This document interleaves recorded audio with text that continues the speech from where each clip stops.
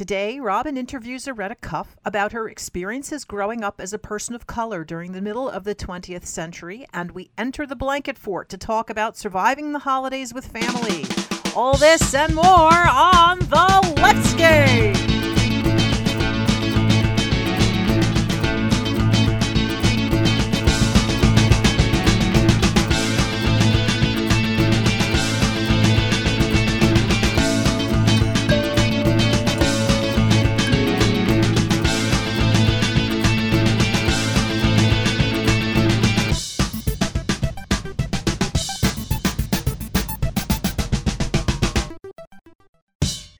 Hi, I'm Wendy Sheridan, and you're listening to The Leftscape, the shape of progressive conversation. Hi, I'm Robin Renee. Hi, I'm Mary McGinley, and we have a lot of days and weeks and months going on this week. For December 11th is National App Day, so get your favorite app and apply it. And on the 13th of December is National Day of the Horse. It's also National Violin Day. So if you could play a violin while riding on your horse, you got that covered. And you pick a pathologist pal day. So you can bring your favorite pathologist on the horse with you. That was a weird one. It says that this day was created to encourage us to make friends with a pathologist or coroner because we never know what tomorrow holds. I'm like, this is a very strange holiday. It is. I'm of the opinion that that the pathologists themselves came up with this day because maybe they don't have enough friends because they're around dead people all the time. And on the 14th is Monkey Day. Yay! What's the story behind Monkey Day? Well, do we celebrate monkeys? Monkey Day is in existence because Casey Sorrow, who was a Michigan State University art student, created National Monkey Day when he wrote Monkey Day on his friend's calendar. So, and a celebration followed, and it's grown. I wonder when they did that. I must have been not this year, but it's a couple of years. I don't know. But moving on to the 15th. I feel like I'm already in the 15th. It's because it's Cat Herders Day, and I'm herding the cats right here. Meow. It's also Bill of Rights Day. That's important. Yes, that was the day that I think the Bill of Rights was the 10th Amendment was finally ratified. So. Okay. On the 16th is Barbie and Barney Backlash Day, which sounds really good to me. That's when moms and dads across the country can deny Barbie and Barney exist and take a vacation from all the repetitive sing-alongs and storytelling. I never liked Barney.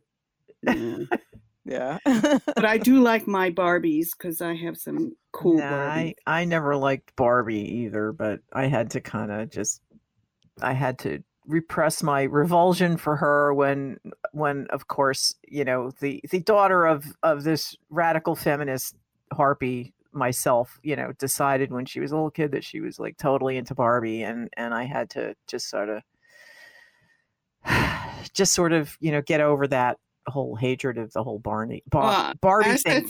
I was as a child, I was not really into Barbie. I was very lucky to have the age that my daughter was. I managed to miss the whole Barney thing for the most part. Good. Yeah. So I mean, it was a little bit, but not much because I could kind of guide her into other things like anime.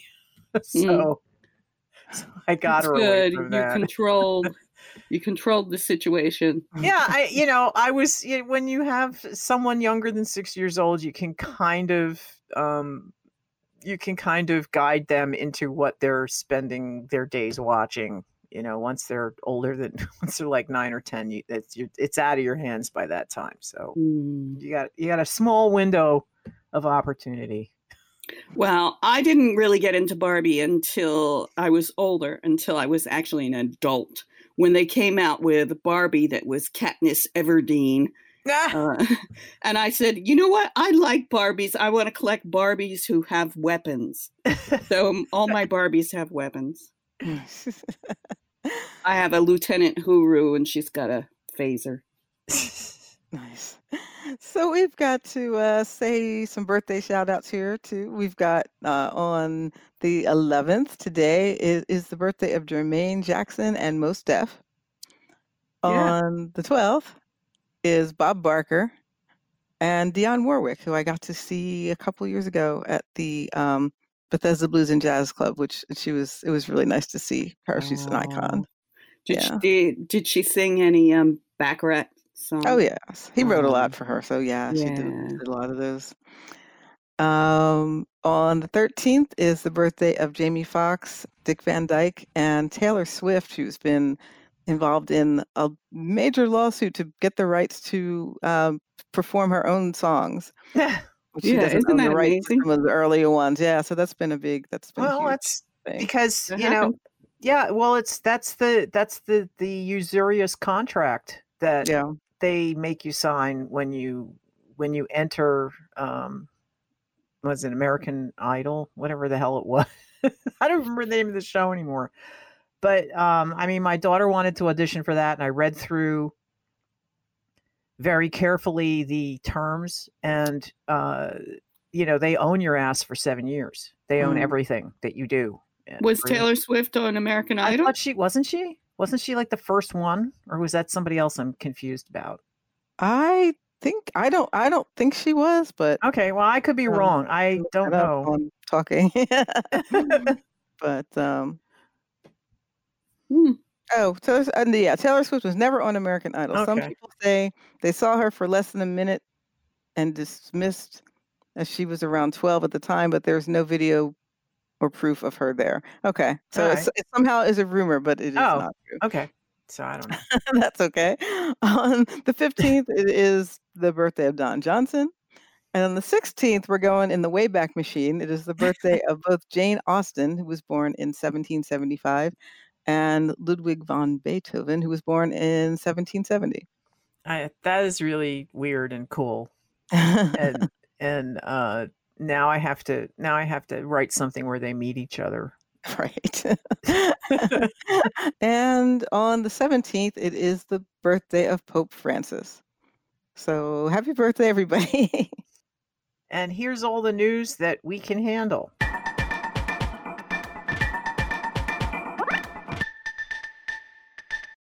The news I see here is that there was a wedding yesterday. Yay! Yes. We want to say congratulations to Mr. and Mr. Kevin and Jonathan King.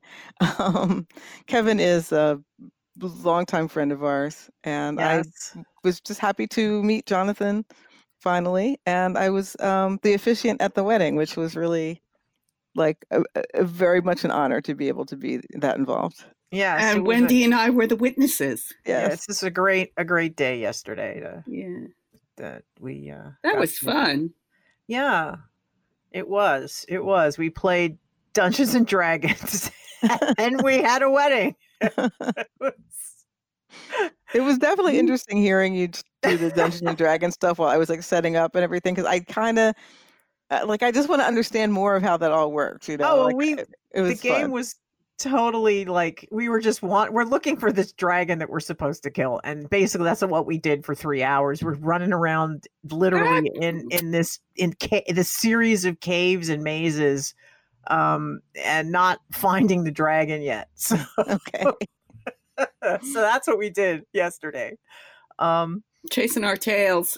Yeah. But in other news. What other news is there? The Supreme Court will be hearing arguments on on their first major gun case.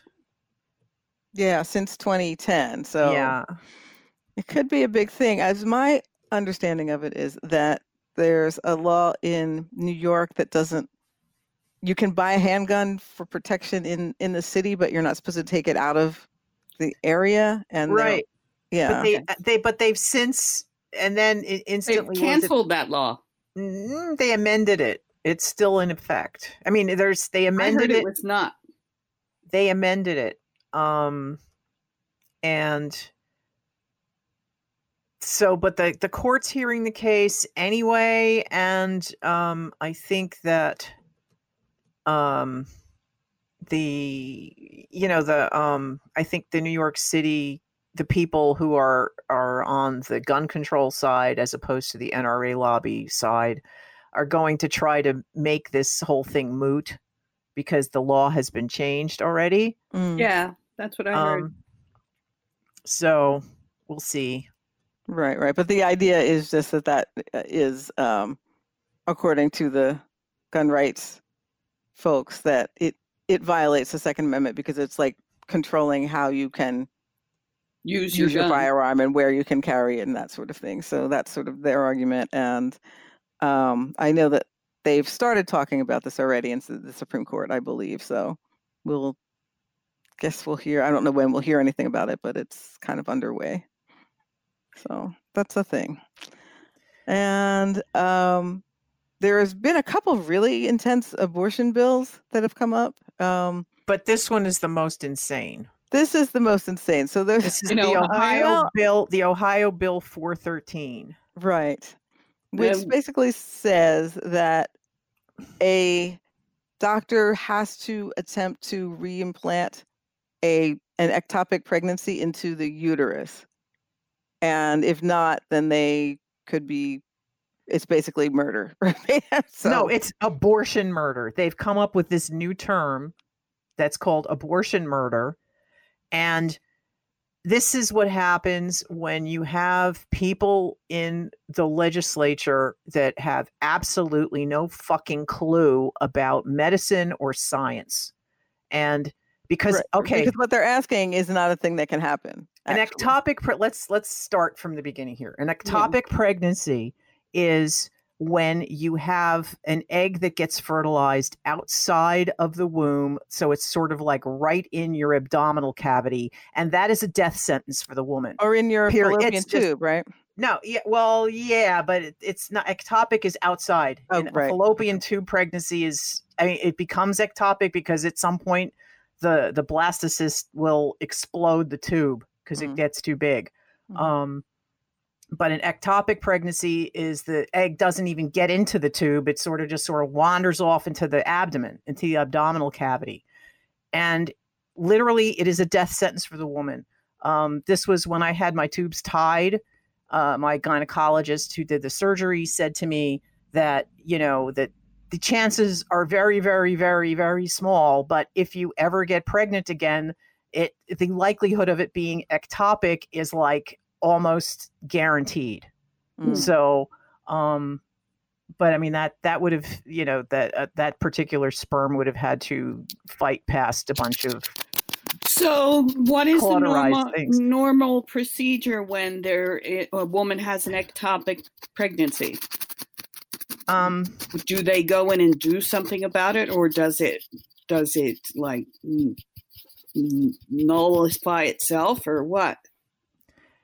You have to go in. You have to have surgery and have the fertilized egg removed. So get your hand away from your microphone. Oh, I'm sorry. That's okay.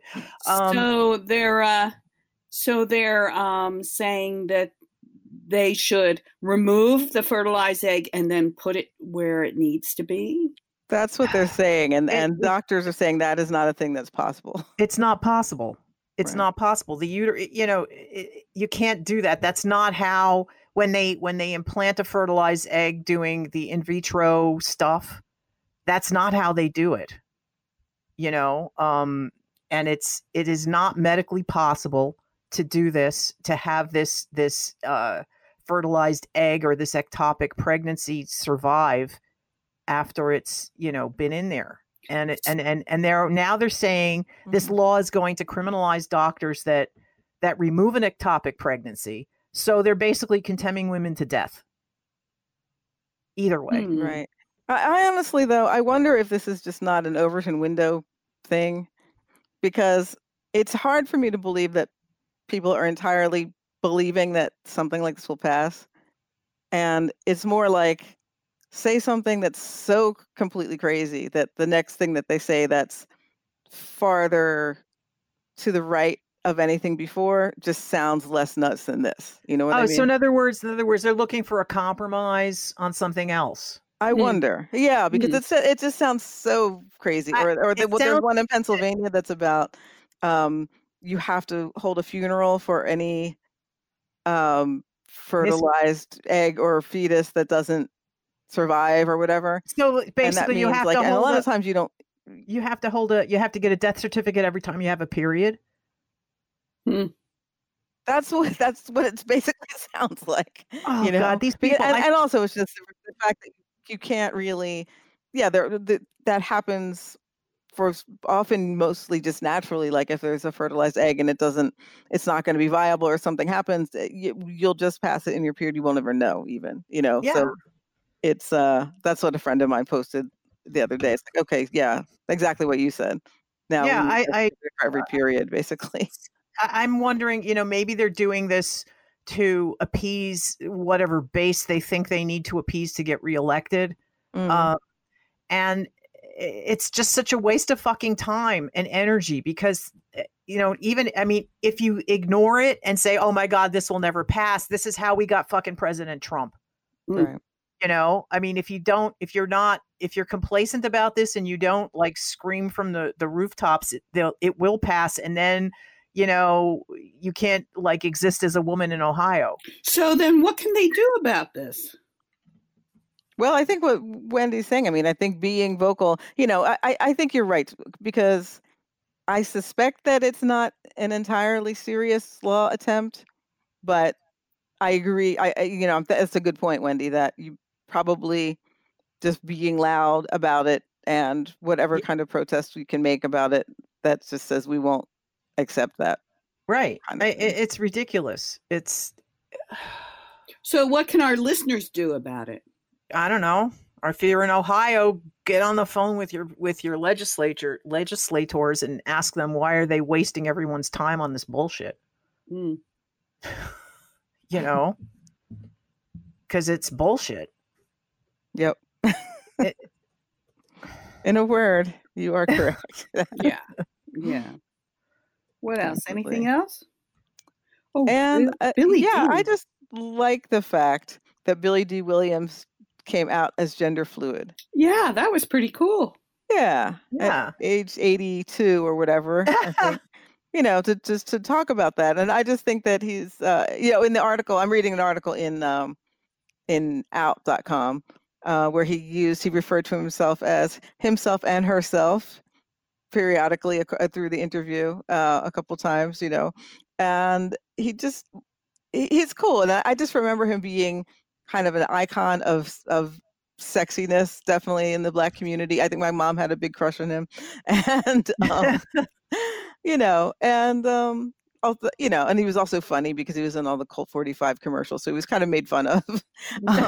But he's also in the upcoming Star Wars movie, Okay. Rise of Skywalker, which is coming out on the 20th, I believe. So he's iconic in a way that I think is. I guess I have fond memories of him being a kid and seeing him. My question is, has he always been this way and just kept it under wraps, out of the public eye, and he's finally just saying, yeah, I've been like this? Or is this something he's recently come to discover about himself? It's interesting. It says, let me see the quote I was looking for. I never tried to be anything except myself, Williams said. I think of myself as a relatively colorful character who doesn't take himself or herself too seriously, was one of the things he said. I don't know. This was in an interview with Esquire where he opened up a lot more about it. So you could definitely go check that out. But it's interesting. I mean, one of the things that I've noticed is that we've just been given more language to talk about these things. Okay. I definitely didn't. I mean, I've used words to describe my gender a bit in the past, but in the last decade, we've gotten a lot more language that you can talk about those things more concretely and across across space, like people are using some of the same terms and things like that. Mm. So, I mean, it's very feasible for someone to start hearing things about that and go like, oh, well, I've always felt like that. I never Yeah. could put it into words before, So I don't know. That's kind of like me in paganism. Yeah. Because I didn't know there was a path for me until I was almost 30 or in my 20s, and that's another thing about all of the gender stuff. I have been, I guess, conditioned to just think of myself as female, and I have been, I guess, working to push the boundaries of what female is, rather than thinking of it as other or a third thing or whatever, Yeah, and it's interesting how the language has changed and how we've gotten, more ways to describe ourselves. So, yeah. Yeah. Okay. I would get that. I would accept that. Okay. Well, all right, is that news. it? Is that all our news that we can handle this? That's all I can handle.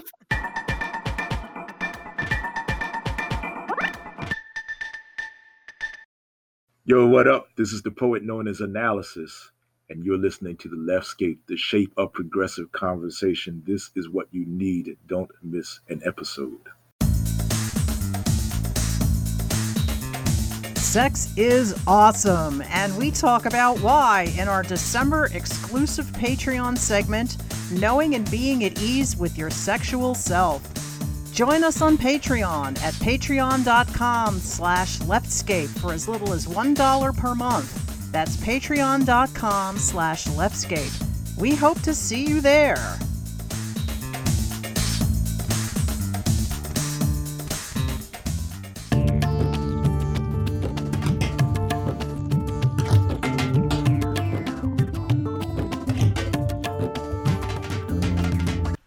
Well, I'm here with Mrs. Aretta Cuff, who is a great friend of mine. I've known her literally all of my life.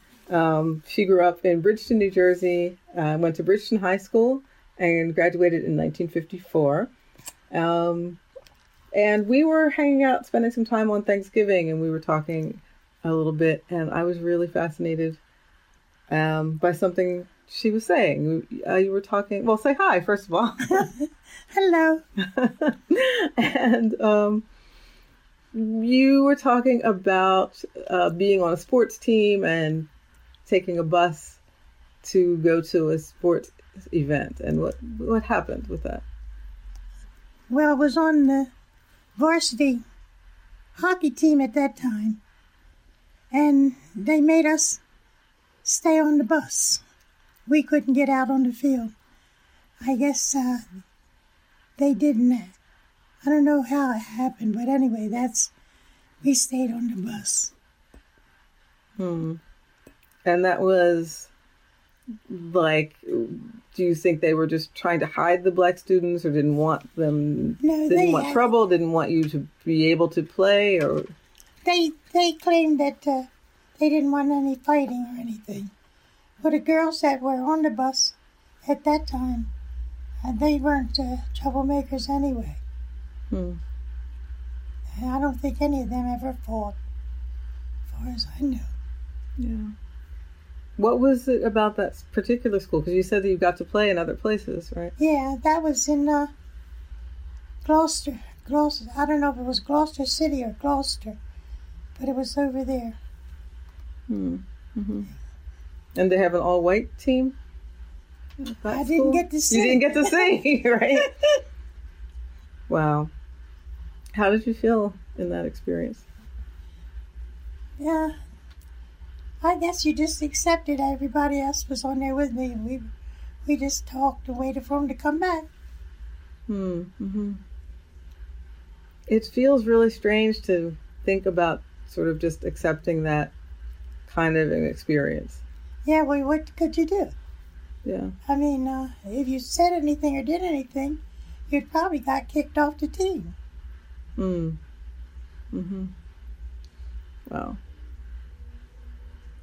I'm just sort of recording that experience. That I don't know what to say to it. I feel really like dumbfounded, literally. Mm-hmm. You know. Yeah, things happen.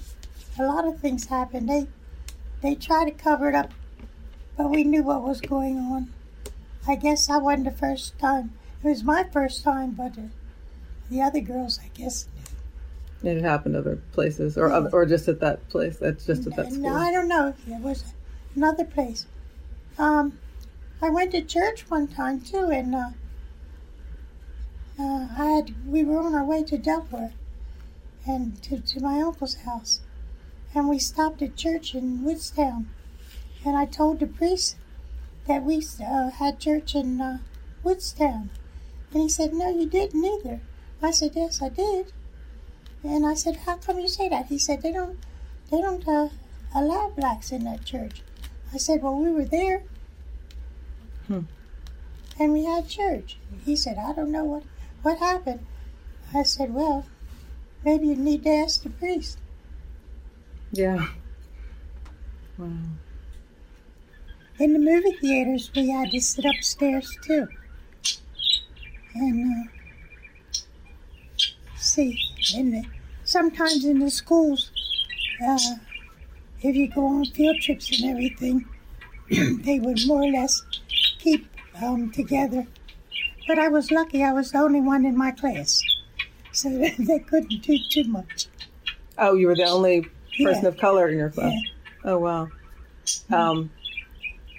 In all through high school, or? No, just in the elementary school. Oh, okay, elementary school. Yeah, they were tricky there too. Like when you went to get sign up for your studies when you went over to junior high and all, the guidance counselor would try to deter you to take other subjects instead of like the teaching subjects and all. Yeah, they were really slick. They would talk to you like you're not quite ready for that and stuff. And they would really know how to handle it. So they would steer you away from more academic Yes. things? Some of the kids, their parents were teachers and all. So they went and they fussed about it. And the kids got what they needed. Mm-hmm. Do you remember other things that stand out to you? Positive, negative, or just anything to do with... I'm very... Some of the churches were prejudiced too. You'd have a section to sit in the white churches. Mm-hmm. But I was always an Episcopalian, and I didn't go back to the Episcopalian church until I guess I was married. Because they felt that you were felt as though you were accepted. And after I got back in church, well, before that, we had a priest that came over from the islands, and his family had Sunday school in the house for us, around in the neighborhood. And then the diocese made them accept us. So we got to go down to church. So this was, around what year would that be? Oh, that would, in the 40s, end of the 40s, I guess, middle. I think the war was still on, Second World War. Mm-hmm. It made no difference, you still had. It was awful. I remember we went out and got flowers for the altar and everything. And we had a nice time. His family, he had 2 daughters and his wife, and they all taught Sunday school. That was really nice. Yeah, I was born Episcopalian. I was baptized at 3 months old. Okay. Nice. That must have felt good to be seen as part of the whole community. Mm-hmm. You know. Yeah. So another thing that you mentioned was about when you were older, when you were married. Oh, come on.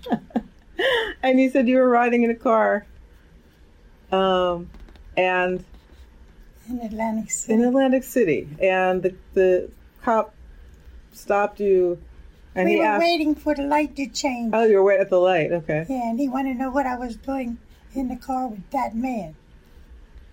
And I told him he was my husband. He rolled his eyes and walked away. Yeah. So, I'm thinking that was because of making assumptions about skin color. Yes. Okay. I don't think it could have been anything else. Because my husband was a very good driver. Made all the rules. That was his livelihood, driving. Mm-hmm. Where did he used to drive? He was a truck driver. Right. Mm-hmm. So he drove all over the country. Mhm. Yeah. Mm-hmm. So that was really because he is darker skinned and you're lighter skinned, and maybe Yeah. they were just assuming you were interracial couple or something like that. I don't know what he really thought, but I guess that's exactly what it was. Mm-hmm. Mm-hmm. It never happened anymore. But that's what happens. Yeah. I'm telling you. I guess, so they really haven't changed all that much because they still pretty bad with the way the cops treat the people when they arrest them and all. Yeah. That can be really scary. Hmm. Driving while black, eating while black. Did you hear the story about the guy who was arrested for eating a sandwich on the train platform? Yeah, It's like he eats it. just a little bit much, Mm-hmm. you know. So I'm curious about, that incident happened with the cop asking you questions and things like that. But do you remember how color was treated in either within the black community or outside, just based on skin color? Was there a lot of sort of, I don't know, ways that people thought about that? But Yeah, well, Ocean City, you weren't allowed on the boardwalk unless you were a babysitter for a family or something and lived with them. You just couldn't go up on the boardwalk or go out on the beach. really, just any At person of Ocean color, City. not like shade of color, but any black Anything. person. Yeah, black person. They weren't allowed. My husband had a delivery down there one day in Ocean City. And I took Donnie and we went down Your to meet son? him and had lunch. Yeah, Oh, okay. Uh-huh. yeah. They didn't bother us. Oh, wow. So that was like sort of, was that an actual law at the time or just a convention? I guess it must have been because I've heard about it so many times. Hmm. I don't know if I never tried that one. But I've heard about it many times. My stepmother she was from Virginia, and they talked about it. They would come up, and in the summer that would be some of their jobs to take care, to be the babysitters or the nannies for the kids. But they couldn't go back afterwards, after work or anything. Yeah, everything is hidden nowadays, though. I mean, you don't hear about it anymore, and people still think it's fine. Just like over here to Clementon Park. Only time we could go into Clementon Park is if there was a Sunday school picnic or something. So when they opened up Clementon Park and let everybody go, I wouldn't go. Didn't want me before, don't need me now. Wow. And see, that's where I grew up going there. It was like my favorite place. Uh-huh. I never had any idea that it was like Yeah. that. I think Centerton was like that too. There was another amusement park down Cumberland County. No, I guess that would have been Salem County. It was on the edge right there. Okay. Wow. So how do you remember a time when things changed? I mean, it's definitely not perfect now, but what are your memories of when things started to open up and become better for people? Oh, I didn't really have any trouble too much. I could get away. Mm. I didn't have to, I could just pretty much get away with more than anybody else. Mm. Okay. I'll tell you another incident, and that hasn't been too many years ago. When Isabel was living, we were at a thrift store. And who was Isabel, just for the audience? Isabel Wolf. Okay. And I always, she was like my second mother. And we were in a thrift store, and I had to go to the bathroom, and I asked one of the girls that was working there if they had a ladies' room. And she told me no. So Isabel was up front at the register, and I walked up to Isabel, and I said, Isabel, ask the girl if there's a bathroom in here. And I went on back to the back, and Isabel stood in the front of the store and hollered all the way to the back of the store, yeah, the bathroom is right back there, round through that door. So I just politely went to the bathroom. Mm-hmm. Mm-hmm. Wow. So you know what that was about too, don't you? I do. I think I do, for sure. So that was, what year was that? Isabel died in 2005. Had to be right, like around 22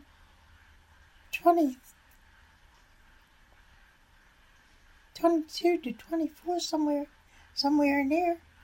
22? 2002. Oh, 2002. Okay. Yeah. Wow, that's just super recent. Yeah. Okay. Yeah. You still find it. Yeah. Most people try to bend over backwards. Or you think they do anyway, they seem to. And a lot of people have changed. But there's still some that hold a grudge, I guess you want to call it. Mm-hmm. Do you remember, I guess I was trying to figure out, we think about the civil rights movement and things changing for Black people around that time. Do you have like specific memories of that like things becoming different, or either before that or during that time? No, it seems like it's still, yes, it does. It has changed a little bit because with the housing and different things, if you have enough money to pay, then you can get better housing and all. Otherwise, you would be put someplace else. Mm-hmm. That happens, and then different things. People have better educations now, and that makes a big difference. Mm-hmm. And you think that's because of the laws changing to insist that we get to go to schools? Yeah, because the people are getting better educated and all. And,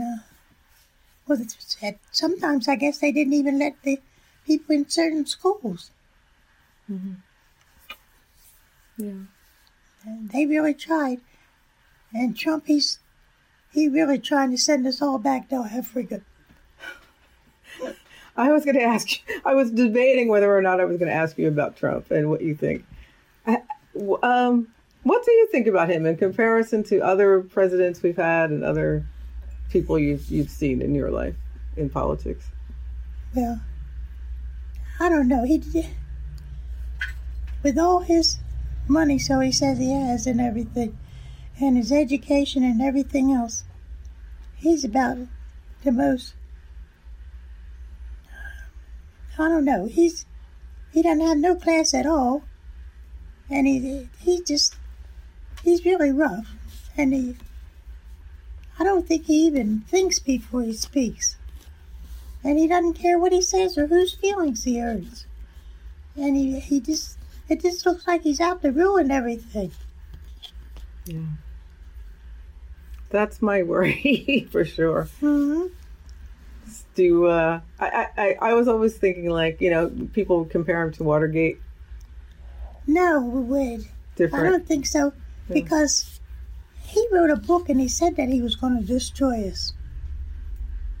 And that's what it looks like he's trying to do. Was that an Art of the Deal? Was that an Art of the Deal you're talking about?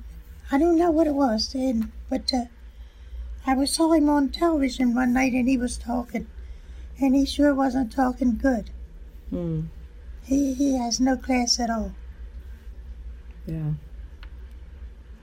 So what would you hope that people learn from the past and some, the even though it's not all that, obviously you can find instances of people being turned away from places and things like that, even now in some ways, or the harassment that can happen.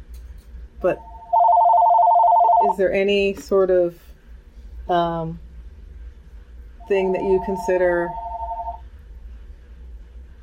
is there any like sort of definite progress that you see, or any sort of wisdom you'd want to give people about what the past was like and what we could become? I don't know. I think that for one thing, we have to try to stay behind the children and raise them right and let them know what the past was like, and maybe they can sort of guide us through. I think that's where the hope is. Yeah. What do you think about the young activists now? I think that some of them are right, but some of them go about it too harshly, I think. I mean, they have to go more or less like on Martin Luther King's ideas, I think. You mean like nonviolence? Yeah, nonviolence and stuff. I think that would be the best way. Because we sure don't want a civil war. No, we don't. But I don't know. What do you say to someone who says, like, I need to express, we're in an urgent point, and we can't really be too quiet about it. We have to stand up, Yeah, well, you can stand up to a certain point, but and really try and stuff. And if we get enough people together, I think that we can overcome. And I think that we do have more people than they do. I think you're right. They say that gerrymandering is a big problem, where they create districts that deliberately divide people. Yeah, we have to, at least stop trying to make all the money you can make and try to get the world we live in better. What surprises you most about what's different for either people of color or women or anyone in our society? No, I don't know, but it seems like to me that whenever someone comes to this country, they're always down for a long time. But we've been down ever since they brought us here. And now I don't know when we're going to get our turn. That's the truth. Yeah. And it's not fair. I mean, there's some people that you can't fault for anything. But there's some that make up for all of them. Hi, Shiloh. Shiloh wants to talk too. Well, but you do have hope for the kids, huh? Yeah, I think so. Yeah. I don't know how we're going to get to them, but I hope we can. And the people today, they don't even believe in church. I mean, even if the parents didn't go to church, back in our time, the kids had to go. Okay. Well, that's an interesting topic. I mean, there are a lot of different spiritual paths, or there are ways that people can be good people that aren't necessarily religious. I mean, that's No, what I you don't think have anyway. to be religious. Mhm. No, but I mean, well, I'll tell you one thing though. If you don't have a little bit of religion, you don't have anything to fall back on when you're in trouble, and it holds you up. Hmm. I mean, at least we're not sure of anything really, but at least we can hope. Okay. Well, I'm glad that gives you hope. And I think that works for a lot of people, and for me. And I mean, I'm not Christian, but I'm. Yeah, well, But I have. you I have have faith in spirituality. something, yeah. Mhm, mhm. Very Not cool. a heathen. Maybe I am. That's Maybe another not. topic. That's another topic for another day. I'm gonna let it go. I want to listen to this and see how loud the bird was. Thank you so much. Oh, you're welcome, honey.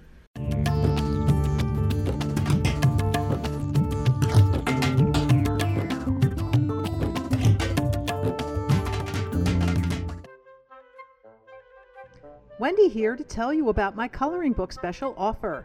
You can purchase all 3 of my coloring books for just $35. That's 30% less than if you purchased each book separately. This deal includes the Wendala Coloring Book Volumes 1 and 2 and Harlequin and Other Fantasies Meditative Coloring for Grown-Ups. That's 50 individual pieces to color. Go to wendycards.etsy.com. That's Wendy Cards with a Z, where the shipping is always free.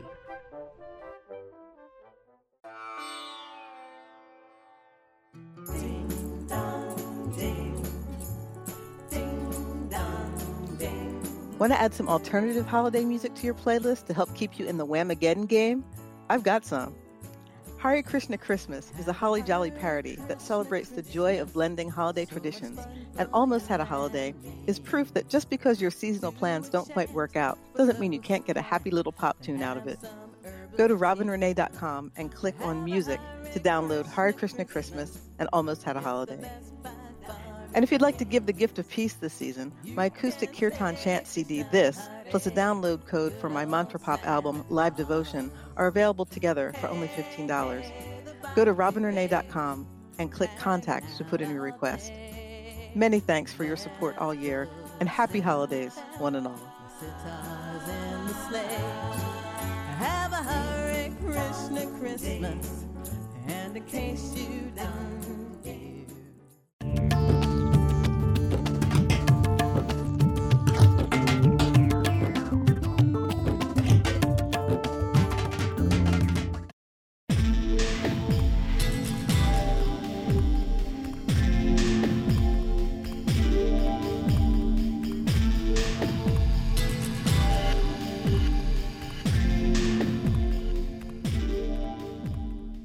Well, today on the Blanket Fort, we are sort of between, in America anyway, we're between the 2 big family holiday gathering days. We've managed to get through Thanksgiving, so congratulations everybody for getting through Thanksgiving. And we've got the massive various winter holidays, mostly dominated by Christmas, coming up. There's a war on that, I hear.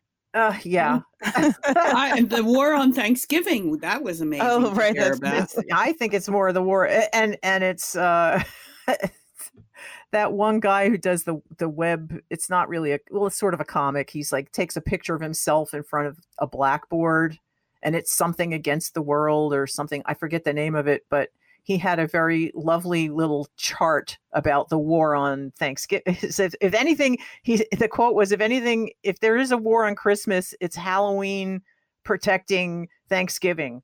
Because it showed like this, like a map of the, like a war map with Christmas down on the bottom with arrows pointing up at Thanksgiving, and Halloween was on top of Thanksgiving with arrows pointing down. Because Thanksgiving is like the overlooked middle child of holidays now. I mean, for me, Thanksgiving is the big one because I really don't do Christmas. But yeah, it's some people and some families are problematic, and even if your family is, if you don't have issues with your parents, there's always like that uncle or aunt or cousin or whoever who will show up and talk about things that will point to their racism or other political opinions that may not jibe with your own. And there's always the peacemaker that said, can we not talk about this particular topic today? And can we all like just have like a thing, like just to get along and not end up screaming at each other? Yeah. Do you have that kind of dynamic at your holiday? No. Well, maybe. Let me think about this. I thought that your family all talks about their bowel movements. Well, that too, yeah. Oh God. No, you will not sit down with the Sheridans for any meal without excrement coming into the conversation at some point. Some excreta coming out of your buttocks, whether it be solid, liquid, or gaseous form, will be discussed and hopefully not smelled if you're lucky, because sometimes there does come they do have a fart competition occasionally. Wow. What a holiday tradition. Oh yeah. Yeah, there should be a day on the calendar for that. Let us not have. I am not going to propose a day on the calendar for fart and newt or whatever you want to call it. Add that to Festivus activities. Yeah. Okay. It's a fart competition for Festivus. Yeah. Well, it's usually the turkey gravy that elicits those. So but I'm talking more about politics. Yeah, it's politics for sure, but it's also, you may have a racist relative that doesn't know how to just keep it to themselves for the rest of the day, for a day. And people don't even really know. They don't realize they are. What they're saying is heard that way. I know people who, I've had experiences more in family reunion. I don't really have that's when I see like extended family. I really don't have family that I do these holidays with. Right. And I've heard people say things that I will be not entirely shocked, but just kind of like, wow, you really said that out loud and you don't even hear yourself kind of moment, which is a challenge. And you've actually reminded me of the phrase I tell people to use, and I never remember when I need to use it. The phrase is, "I'm surprised you feel comfortable saying that." Mm-hmm. That's a good one. Way. It's a really good one. I forget where I learned it. I think I learned it from someone else's How to Survive the Holiday kind of thing. I'm surprised you feel comfortable saying that is a non-accusatory way of telling the person that they've crossed a line. Mm-hmm. Because you're owning your own reaction and you're not calling them out. Yeah. And it's pretty true too, because I feel like that's how I feel when I hear someone say something. You are surprised. I am honestly surprised, and it cuts you. It doesn't. You're stopping yourself before you're like, wow, you're a douchebag. Like you're not giving them any feedback. Yeah. You're just saying, this is how I feel about that. Yeah. So practice that in front of the mirror before you go to your thing. I'm surprised you feel comfortable saying that. Yeah. And hopefully, and that way, the person who's being the douchebag is the one that's going to have the reaction and not you. So if they were trying to provoke you, it didn't work. So that's one thing. Yeah. Leaving the room is also a completely valid action to take.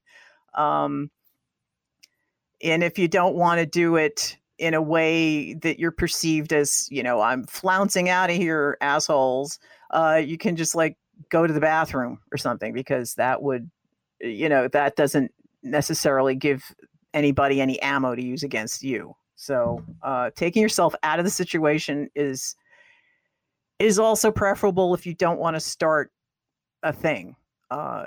Starting a thing is also on your list of options, but that all depends on your standing, your current standing in the family tree. Like if it's your house, I think you are within your rights to say, like, we don't talk like that here.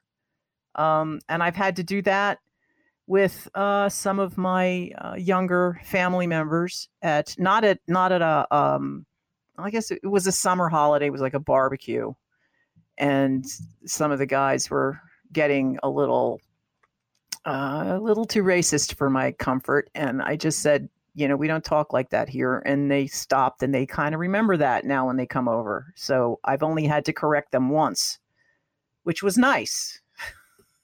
That is good. Good. Yeah, I feel like there's it is important to talk to people, especially people that we know, about the political stuff that's happening. Like avoiding it entirely, I don't know, helps. Like it doesn't help anyone understand racism if you never address it with them, Yeah. or any of the isms.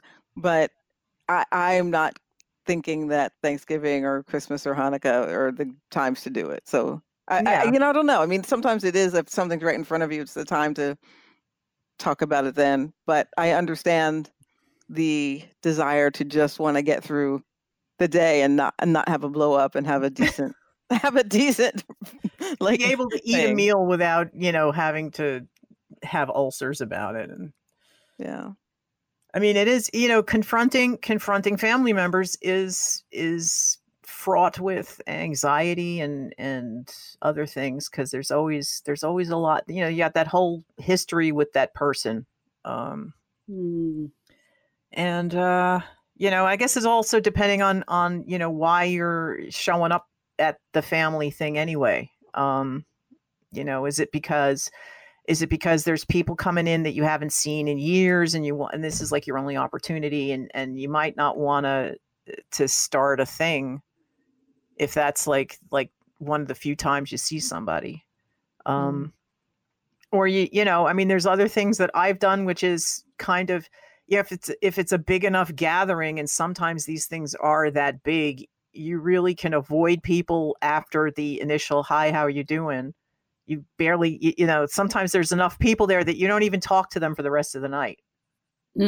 So yeah, I've done that too. I don't know. I think my family is big enough that we've kind of split up into camps, and the people who are right wing have their own dinner at one house, and the people who are left wing have their own dinner at another house. So we don't seem to have any problem. Sounds like a microcosm of our country. Yeah. But then what I see is we're never going to come to a compromise if we don't talk among ourselves. I mean, if we're just listening to people who back us up, we're never going to learn anything. Right. But I mean, what kind of compromise are you thinking about? Well, I would just like to understand why a person feels the way they do, and also try to get them to understand why I feel the way I do. Yeah. Do you think that actually happens? I'd like to think in a good world that could happen. I'm talking about the real world. Yeah. I have family that I feel both close enough to, or have enough affinity for, and I also feel are thinking, and I know that they're loving people. One person I'm thinking of in particular who we've approached some conversations. There are others that I think we could have, and I think there could be, even if we don't wind up at the same conclusion, I think there's a way of feeling each other's humanity and understanding and having some understanding, you know, and I think there's value in that, Yeah. Okay. you know, because that's a way. I think we have this cartoon idea of what someone is like if they have a certain voting pattern or whatever, and that's not always true. And that's what I would want in some instances. I mean, in other instances, I think I don't have enough of a connection with the person, and I hear what they say, and I think that they're doing harm in the world, and I'm like, you know what, I can't even, you know. But other times there are those places where, and people where I'm like, oh, I want to feel your heart about this, and it might be a really hard conversation. One I'm thinking of is I have family in the South, and who at one point in time had slaves. Yikes. Yeah. And I've heard what I would consider very revisionist history of what some of that might have been like. And it's they were the nice slave owners, right? That yeah, you know, whatever. Yeah. They And had the happy slaves. right. Yeah, the ones that they're writing about in the Texas history books. Right. Yeah. So it's you know, it's hard, and I think that people grow up with a rose-colored vision of what that history was like, and it's obviously really upsetting to me. But it's also, it feels like they honestly feel what they feel what they've been taught to believe about it too. Yeah. They So believe it's not coming out of like malice. It's coming out of, this is what I've heard all my life, you know. And it's, well, those are the kind of beliefs that when they do realize that it wasn't how they think it was, their brain kind of breaks for a while. yeah. But because how to get them to the point where they realize that it wasn't the way they thought it was. That's Well, yeah, it's hard, you know. But I mean, I think that if you believe know this version all their lives, you're not going to change their mind. Well, I don't know that I will change minds, but I know that I can, or someone can. You know, I mean, it's obviously it's great to have other white people talking to white people about these things, you know, and that is one of the. I do think that's why I mentioned I think there's value in speaking up when you hear things in family and whatever, but also, you know, if I know someone closely enough that if that kind of an uncomfortable topic comes up and there's a way that I can bridge the gap and have some kind of discussion, I think it's something I want to do, even though it's really fucking hard, you know? Yeah. I mean, I guess that's another aspect is if you're like, for example, for me at Thanksgiving, I'm the one hosting and I'm preparing the meal, and it's like, I really don't have the energy to do like all of like a huge amount of emotional labor to try to, you know, enlighten people about stuff. Sure. You're too busy making gravy. Yeah, I'm too fart. So, you know, so you have to just balance the things, you know. I mean, there were times in the past, especially, you know, when I was a lot younger, and a lot more of a firebrand, I guess, that I would be the match on the oily rags at these things. And and then stuff would blow up and it would get kind of uncomfortable for everybody. So, and I guess I just would rather not do that in my house. Yeah. One of the things that I think I deal with these days is the residual energy of anxiety that happened in my family growing up, where it's taken a long time, and I think it gets better and better every year, but for a long time, a lot of I would just have this full-blown holiday anxiety based on nothing happening in real time. Ooh. It would just be like, I would have memories of Christmas being difficult for me in a lot of ways and things like that, and I would just like impose that on whatever current situation was happening and wind up in tears and just I was just kind of a mess, you know. And now I get to choose who I spend holidays with or not to do them. I'm glad that we get Mhm. together usually and do something for Yule. And that feels meaningful to me. I go to usually at least a Hanukkah party, one of our friends' Hanukkah parties, um, which is nice and was not a tradition that I grew up with, but it's one that feels very it feels very vital to me. It's something that I really look forward to. Yeah, I think That and Hanukkah Passover both are my Jewish holiday traditions now. Hanukkah wasn't really a big deal for a very, very long time, and I think it got more prominent in the United States.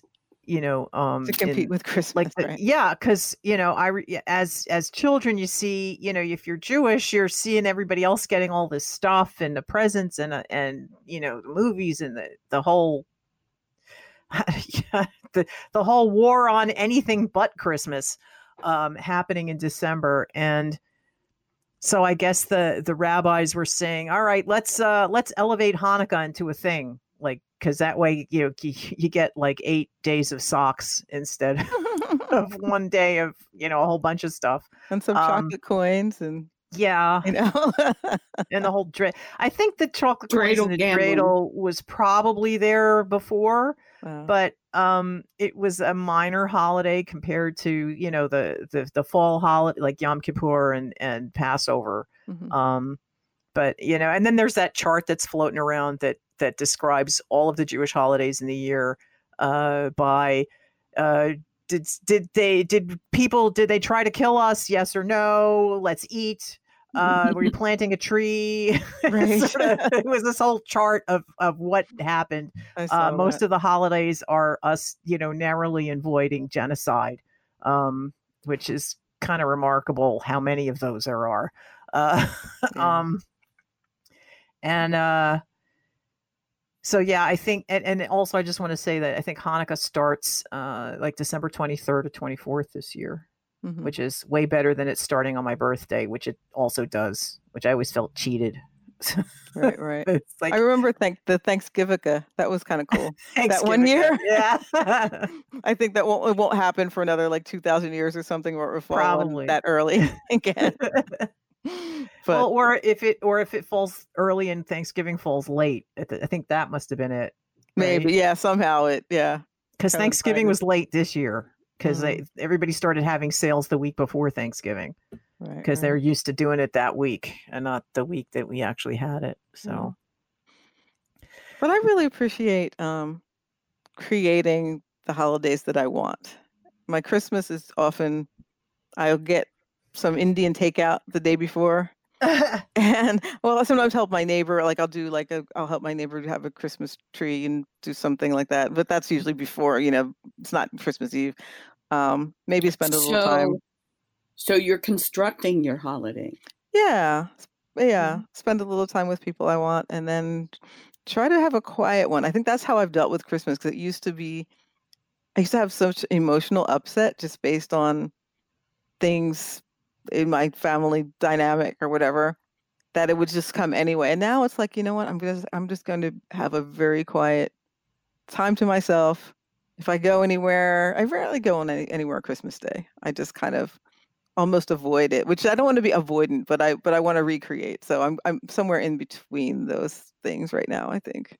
Well, for the family that it's basically my husband's family. They're Catholic, so it's they do Christmas Eve is the big gathering, and at and after my mom died on the solstice in 2003, thanks Mom, kind of messed everything up since then in some ways, because you have the anniversary of the death and that kind of, and I remember there were a few years where I would celebrate Christmas by watching all 4 Alien movies. That was my Christmas movies. Wow. Yeah, that's because that was the mood I was in. Because everybody else went to my mother-in-law's, and I'd stay home and watch people shoot up aliens for a few hours. Wow. That's what I needed for my own emotional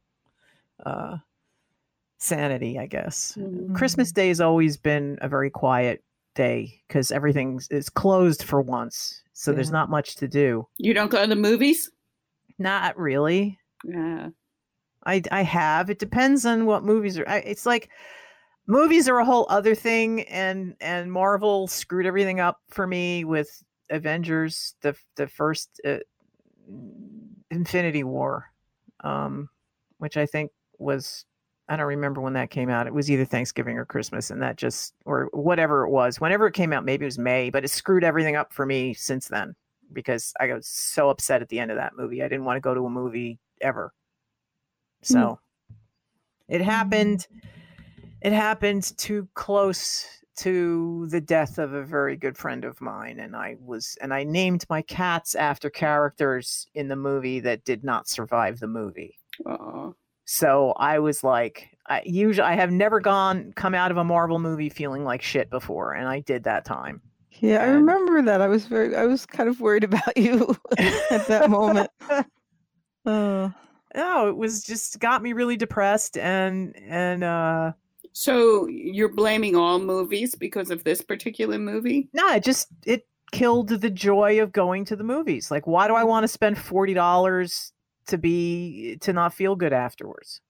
Hmm. I'll wait till it comes out on HBO on a streaming service or comes out on TV. I don't need to see it in the theaters. And it's and that was I mean, I'm saving a lot of money, and I watch the movies eventually. It's like I don't feel the need now to be seeing stuff on the first day, and I don't feel, it just it killed something. So thanks a lot, Marvel. Hmm. And Wow. I don't know that it's worth fighting to get that back. Huh. I don't think so. I used to go to the movies. I remember very specifically. There was a version of Hamlet that what's his name, the British actor, Branagh. yeah, Kenneth Branagh? yeah, Kenneth Branagh did, and I went to see that. And I really enjoyed that a lot. And so then the next year, I was going to do it again, and I talked my husband into coming with me. We'll go to the movies because he never likes to do anything with company anyway. He likes to be quiet. And there was a movie called Quills that had been a play that I really wanted to see. And I thought, oh, I want to go see the movie.